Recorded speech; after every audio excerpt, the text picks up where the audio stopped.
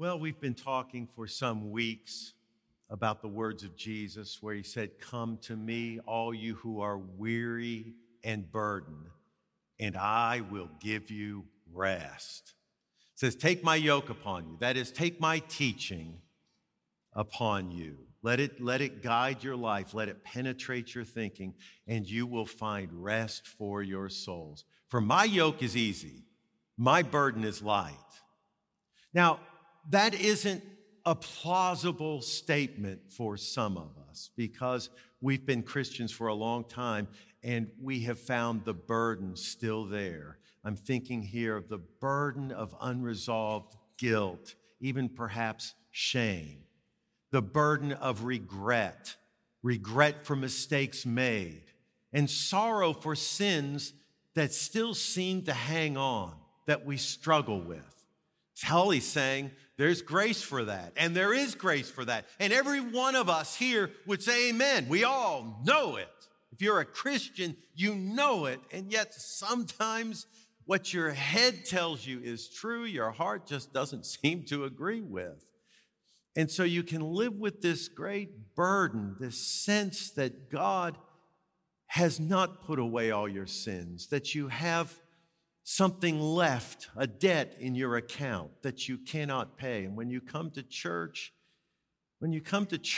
you're here to honor God, and you love God. You truly do love God, but you have a hard time escaping the sense that, you're really not much of a Christian. And what are you doing singing all these songs as if they fill your life during the week?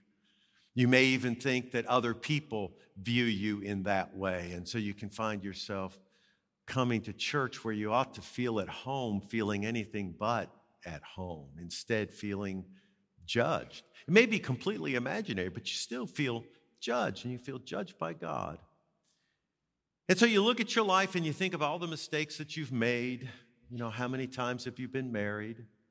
How many times have you vowed you would never look at that on the internet again, and there you are looking at it once again? How many times have you vowed that you would forgive and you still feel that hate rising in your heart?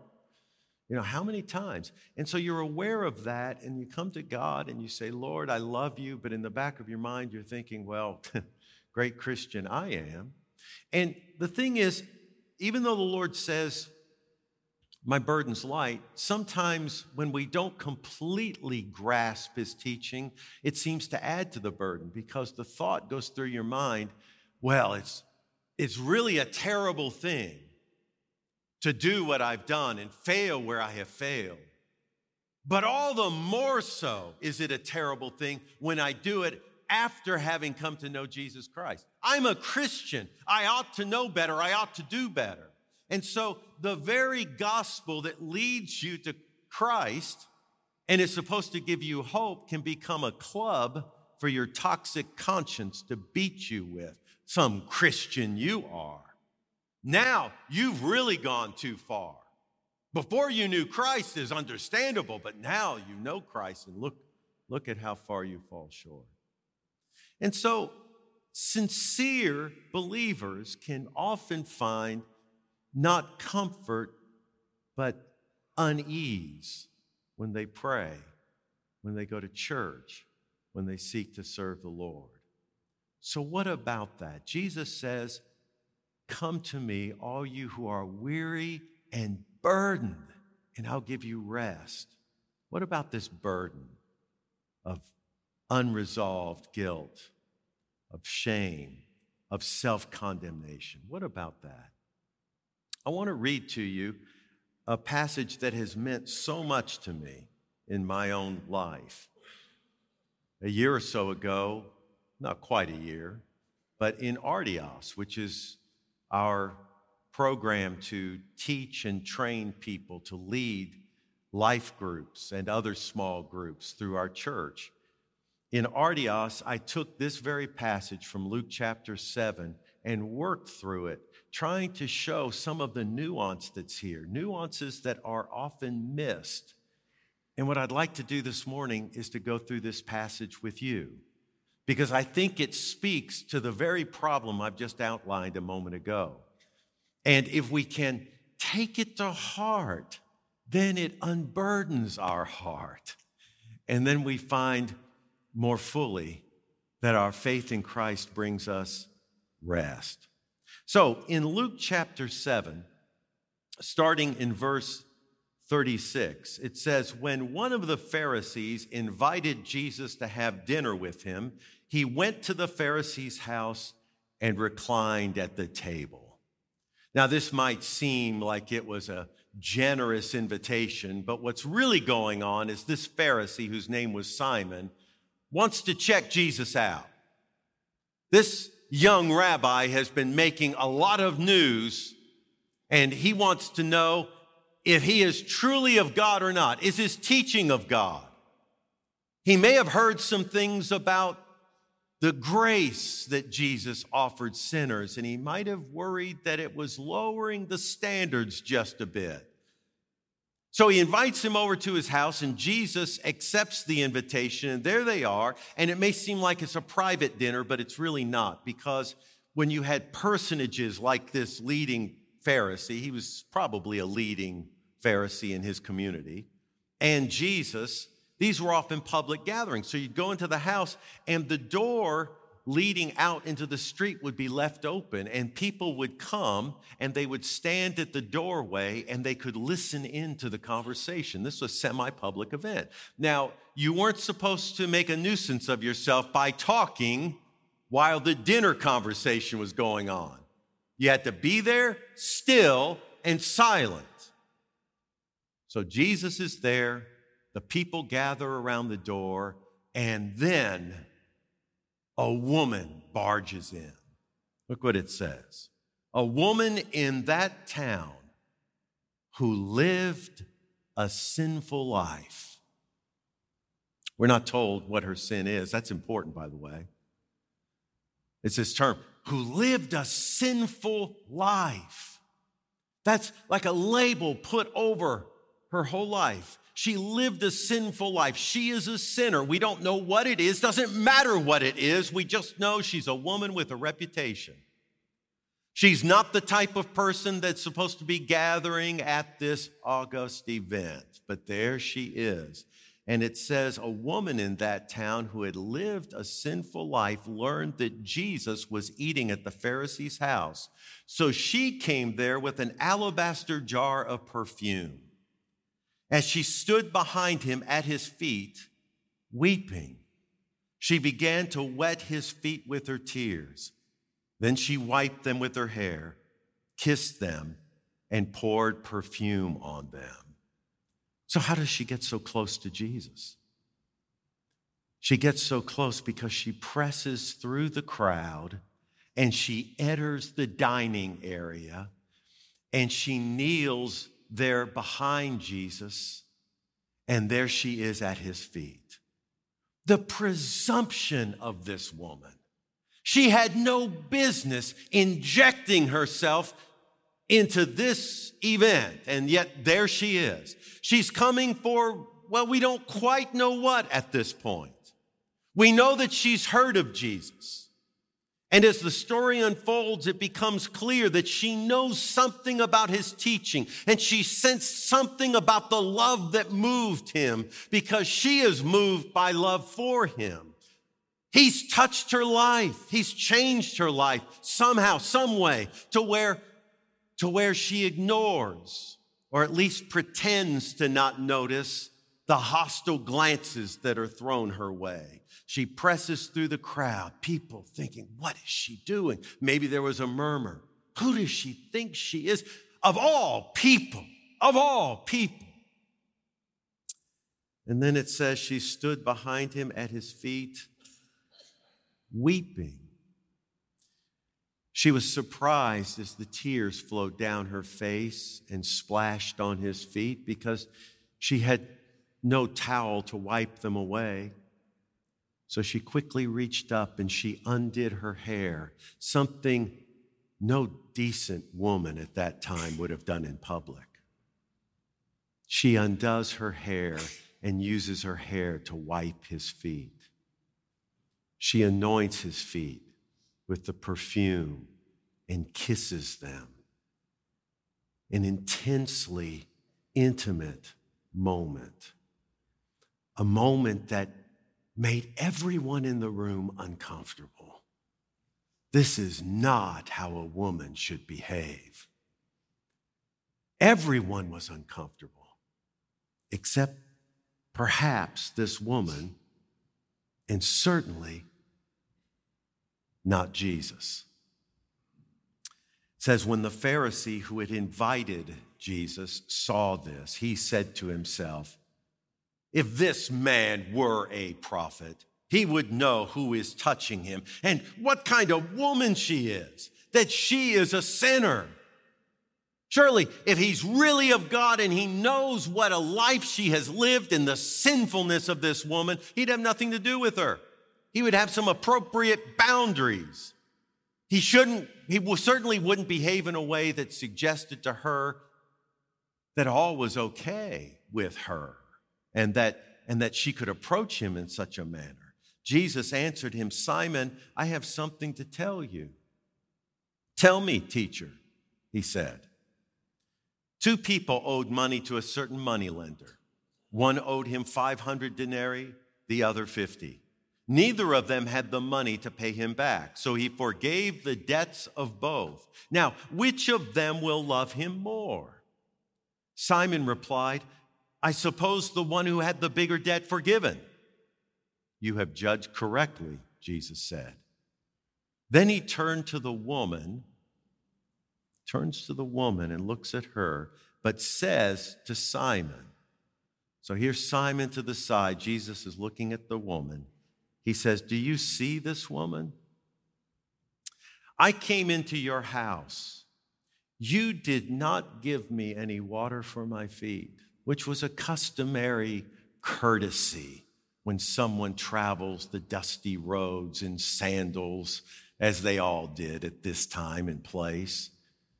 You didn't give me water for my feet, but she wet my feet with her tears and wiped them with her hair. You did not give me a kiss, another common courtesy. But this woman, from the time I entered, has not stopped kissing my feet. You did not put oil on my head. Once again, common courtesy. But she has poured perfume on my feet. Therefore, I tell you, her many sins have been forgiven, as her great love has shown. For whoever has been forgiven little loves little. I remember the very first time this passage gripped me. It gripped me and it changed my life. I was reading it in the New American Standard Version. And the way it reads is, her sins, which are many, have been forgiven. There was something about adding that clause right in the middle of the sentence that accentuated the point. This woman's sins, which are many. Did she deserve the title sinner? She most certainly did. Did she earn her reputation? Well, in large measure, she must have. This woman, whose sins are many, has been forgiven. How does Jesus know that? Because he sees the love in her heart as she comes to him. She's not forgiven because she loves because she's forgiven. And she comes to the Lord with this love, wanting to pour it out upon him. That perfume is like the pouring out of his heart, or her heart, as she wants to give all to Christ. That love tells you her heart's been changed. She loves much because she's been forgiven much. People like Simon, who are religious but not spiritually serious, they know nothing about that kind of forgiveness because they don't think they need it. And so they're not forgiven much, if at all. They don't love Christ. They don't love God. Not really. They can't understand the passion of a woman like this weeping at the feet of Jesus. And then Jesus says something that to me is surprising.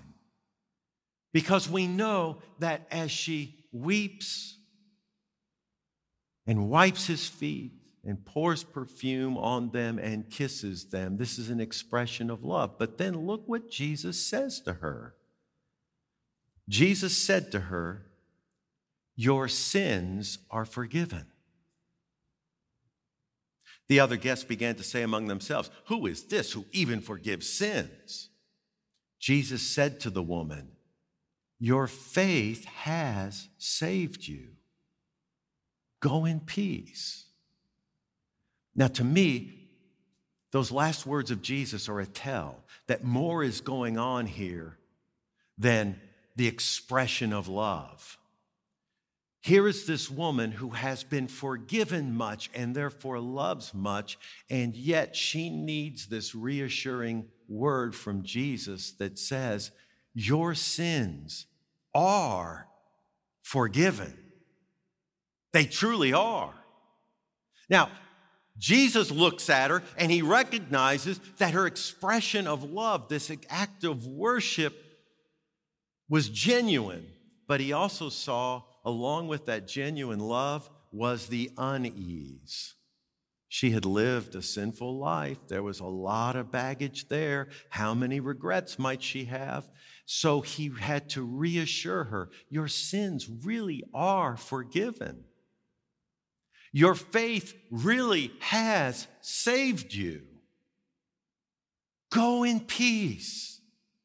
Go in peace. See, it's entirely possible, in fact, not all that uncommon, for people who love Christ to genuinely reach out to him in a worship service like this or in prayer or at other times out of love and yet never feel the comfort of being loved and accepted by God. That is, they feel like there's something still so wrong with them that the Lord can't be involved in their lives. There's a barrier there. But what Jesus makes clear, it's not a barrier that God has put there. It's a barrier we've put there. It's like when you go outside and you see clouds we have not seen for a month. I mean, boy, there is something about that blue Texas sky in July. It will just beat you down. But we're praying for clouds. So you go out, and when there's a cloud that hides the sun, hides the sky, hides the stars at night, when there are clouds that are gathered, they don't lower from the heavens. They rise up from the earth. The clouds are, you might say, the perspiration of the earth through evaporation, that it rises. And in the same way, we feel this barrier between ourselves and God, even as we want to love God freely, and we do love God. It's not without this unease and this sense of self-condemnation. Jesus says to this woman an encouraging word. Your sins are forgiven. Your faith has saved you. And then he gives a blessing, which is also a command. Go in peace. Remember, we talked a few weeks ago about preaching to yourself? This is where it comes in. In fact, it was this passage that first started me personally in my own life on the trek to recognizing that feelings are not facts. And that is a phrase I have used again and again in my own life. Feelings are not facts. What Jesus tells this woman is, your feelings are not facts. Your love is genuine, but your guilt is gone. You are forgiven. Go in peace. That's a command. It's a command that can only be obeyed when you start preaching to yourself.